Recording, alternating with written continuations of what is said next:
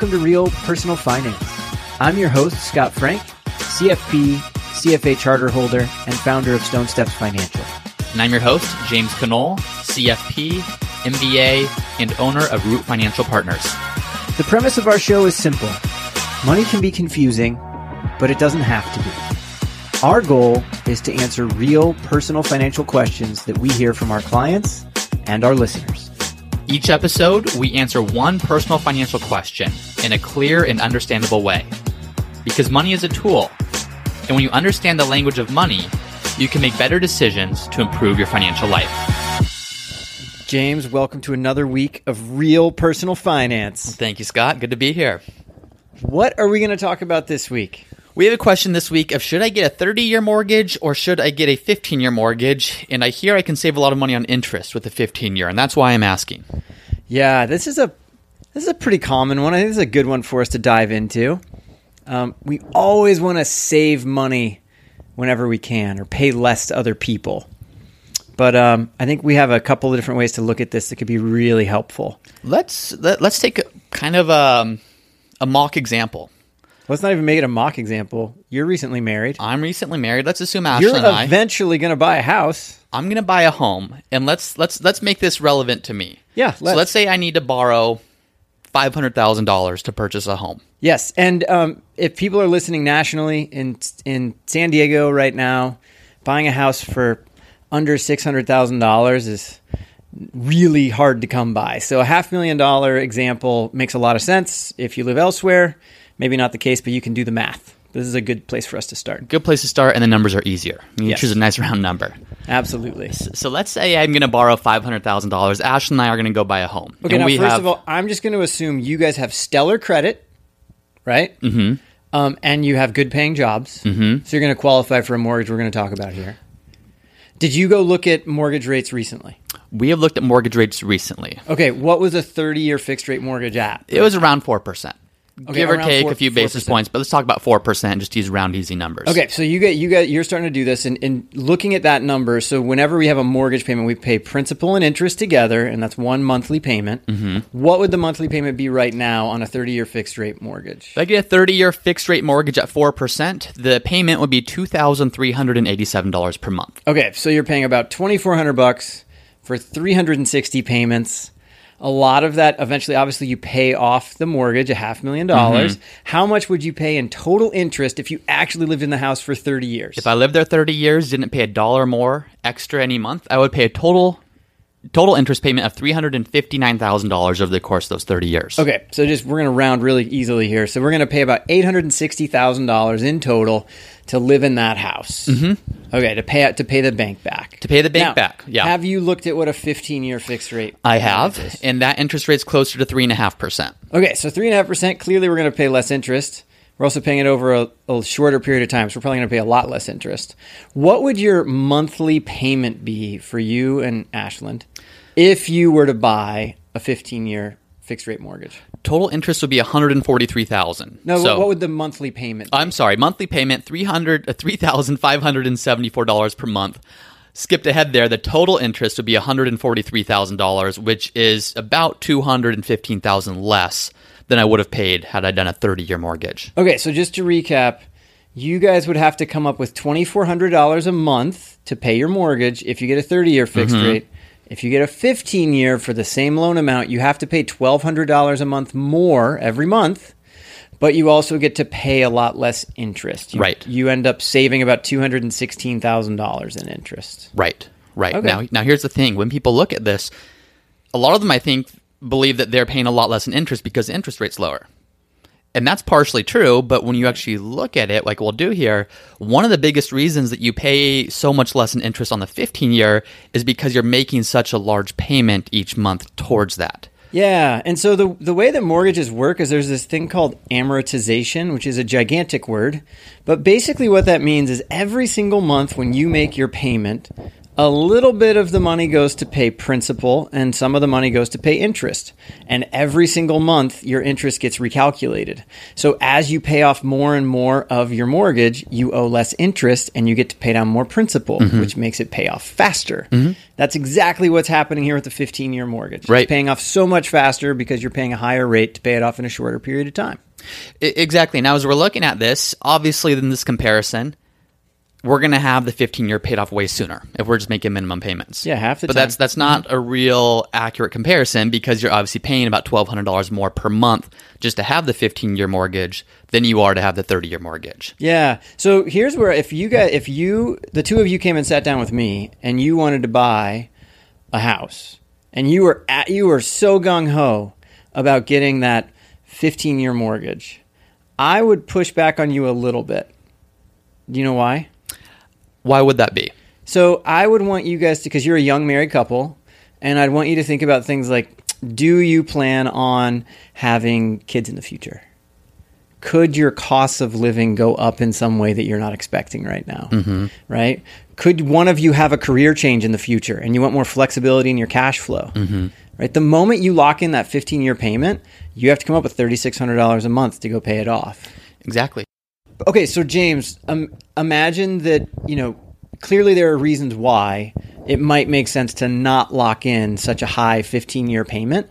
What if you and Ashlyn were to get a 30-year fixed rate mortgage, but you paid it like a 15-year mortgage? So instead of paying $2,400 a month, you paid $3,600.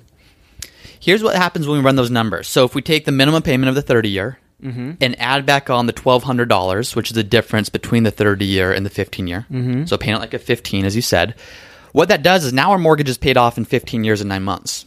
That's really so. And here's how I would think about it for the two of you. That 9 months of extra interest that you're going to pay is kind of like an insurance for yourselves.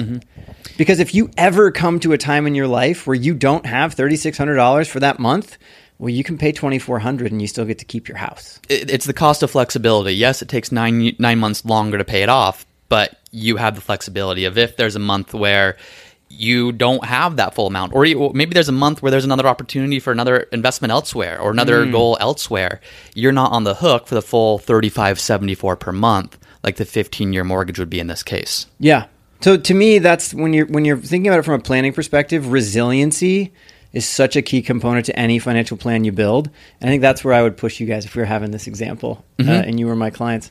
Let me ask I think that's a shock to most people is they don't realize that if you simply paid a 30-year like a 15, it only takes between 9 and 12 months on average of extra payments to get that paid off. Yeah. Because people just look at the total payoff time of, I saved 15 years.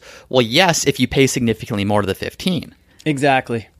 So now I think we've kind of broken down pretty well what your three options would be between the 15-year, the 30-year, or paying the 30-year like a 15-year.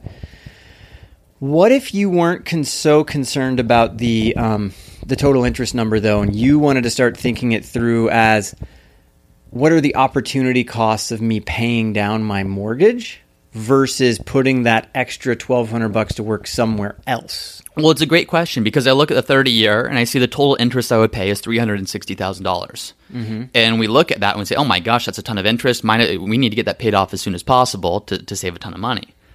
Well, what we'd look at next is what if we took the extra payments or took the extra savings by getting a 30-year instead of a 15-year, and what if we invested that difference instead? So what if we invested the difference between a 30-year payment and a 15-year payment to see what would that turn out to be over time?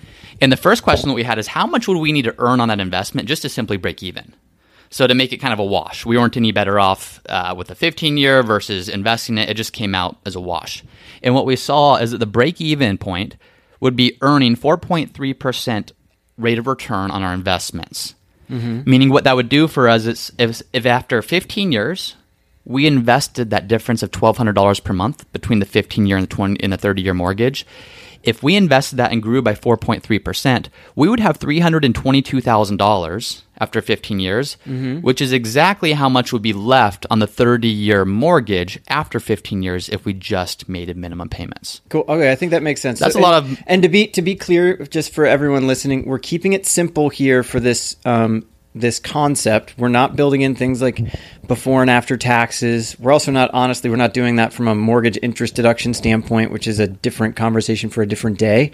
But that makes a lot of sense. You're choosing to take that $1,200 a month and go invest it. And if you earn 4.3%, you come out equal, essentially. Right. Okay, right. so essentially, if you get a better return of 4.3%, then you're ahead of the game. Mm-hmm. If you get 4.3%, you're breaking even. If you get less than that, you're a little bit behind. Right. So the question is, can I get 4.3% in my investments over 15 years? If the answer is yes, then we come out ahead. And we looked at those numbers and we said, if we grow at 6% per year, let's assume that Ashlyn and I take that $1,200 and invest it, and that grows at 6% instead of 4.3.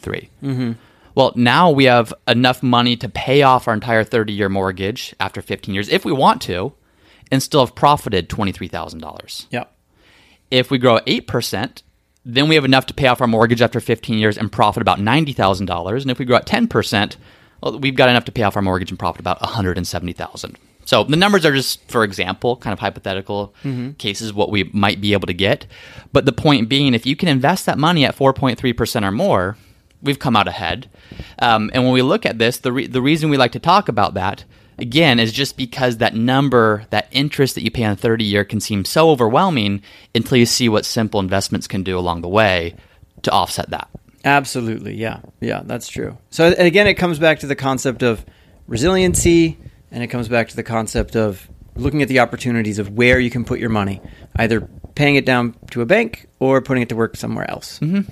Mm-hmm. Okay. And the one thing that I'll mention is when you have a 15-year mortgage, it takes away the flexibility, which can be a negative, but it can also be a positive in some senses. If you're forced to pay that down, the amount of people that are actually paying the 30-year and investing the difference, it's not that many. So it does take some extra discipline. It does take some extra effort on your part to actually do this. Mm-hmm. It's not just going to magically be invested for you. But just looking at all else being equal and looking at the break even, what we see is if you take the 30-year and pay it like a 15 or invest the difference, it's not too hard to come out ahead versus just getting a straight 15-year loan. Right. I mean, the other thing is I think people come at this from the angle of, I want to pay down my mortgage as quickly as possible. Honestly, with rates as low as they are, you can make an argument for not paying down your loan quickly because you get to borrow at such a low rate, and especially if you're a young person like you and Ashlyn are, 30 years from now, a $2,400 a month payment is going to be nothing. Mm-hmm. Mm-hmm. So that's a good point. What are some of those other considerations? We looked at just the financial side, and clearly the break-even point is, at least in this example with these numbers, if I grew up more than 4.3% per year, I'm coming out ahead by getting the 30-year and investing the difference. Mm-hmm. What are some of the actual considerations, though, the real-life considerations, not just the financial side that we also need to take into account? And we've already mentioned a couple, but if you want to summarize those. Yeah. So it's a good framework to start thinking through what makes the most sense for you. Other considerations to look at would be, actually looking at how much money would you be spending per month, and do you want flexibility or not? Right. Mm-hmm. And what you'd already made the point of, it's easy to do the 30-year and not pay the 15. Mm-hmm. If you wanted to do it and your goal is to pay the 15, I would set it up so it's automated and you don't change it. Mm-hmm. Right.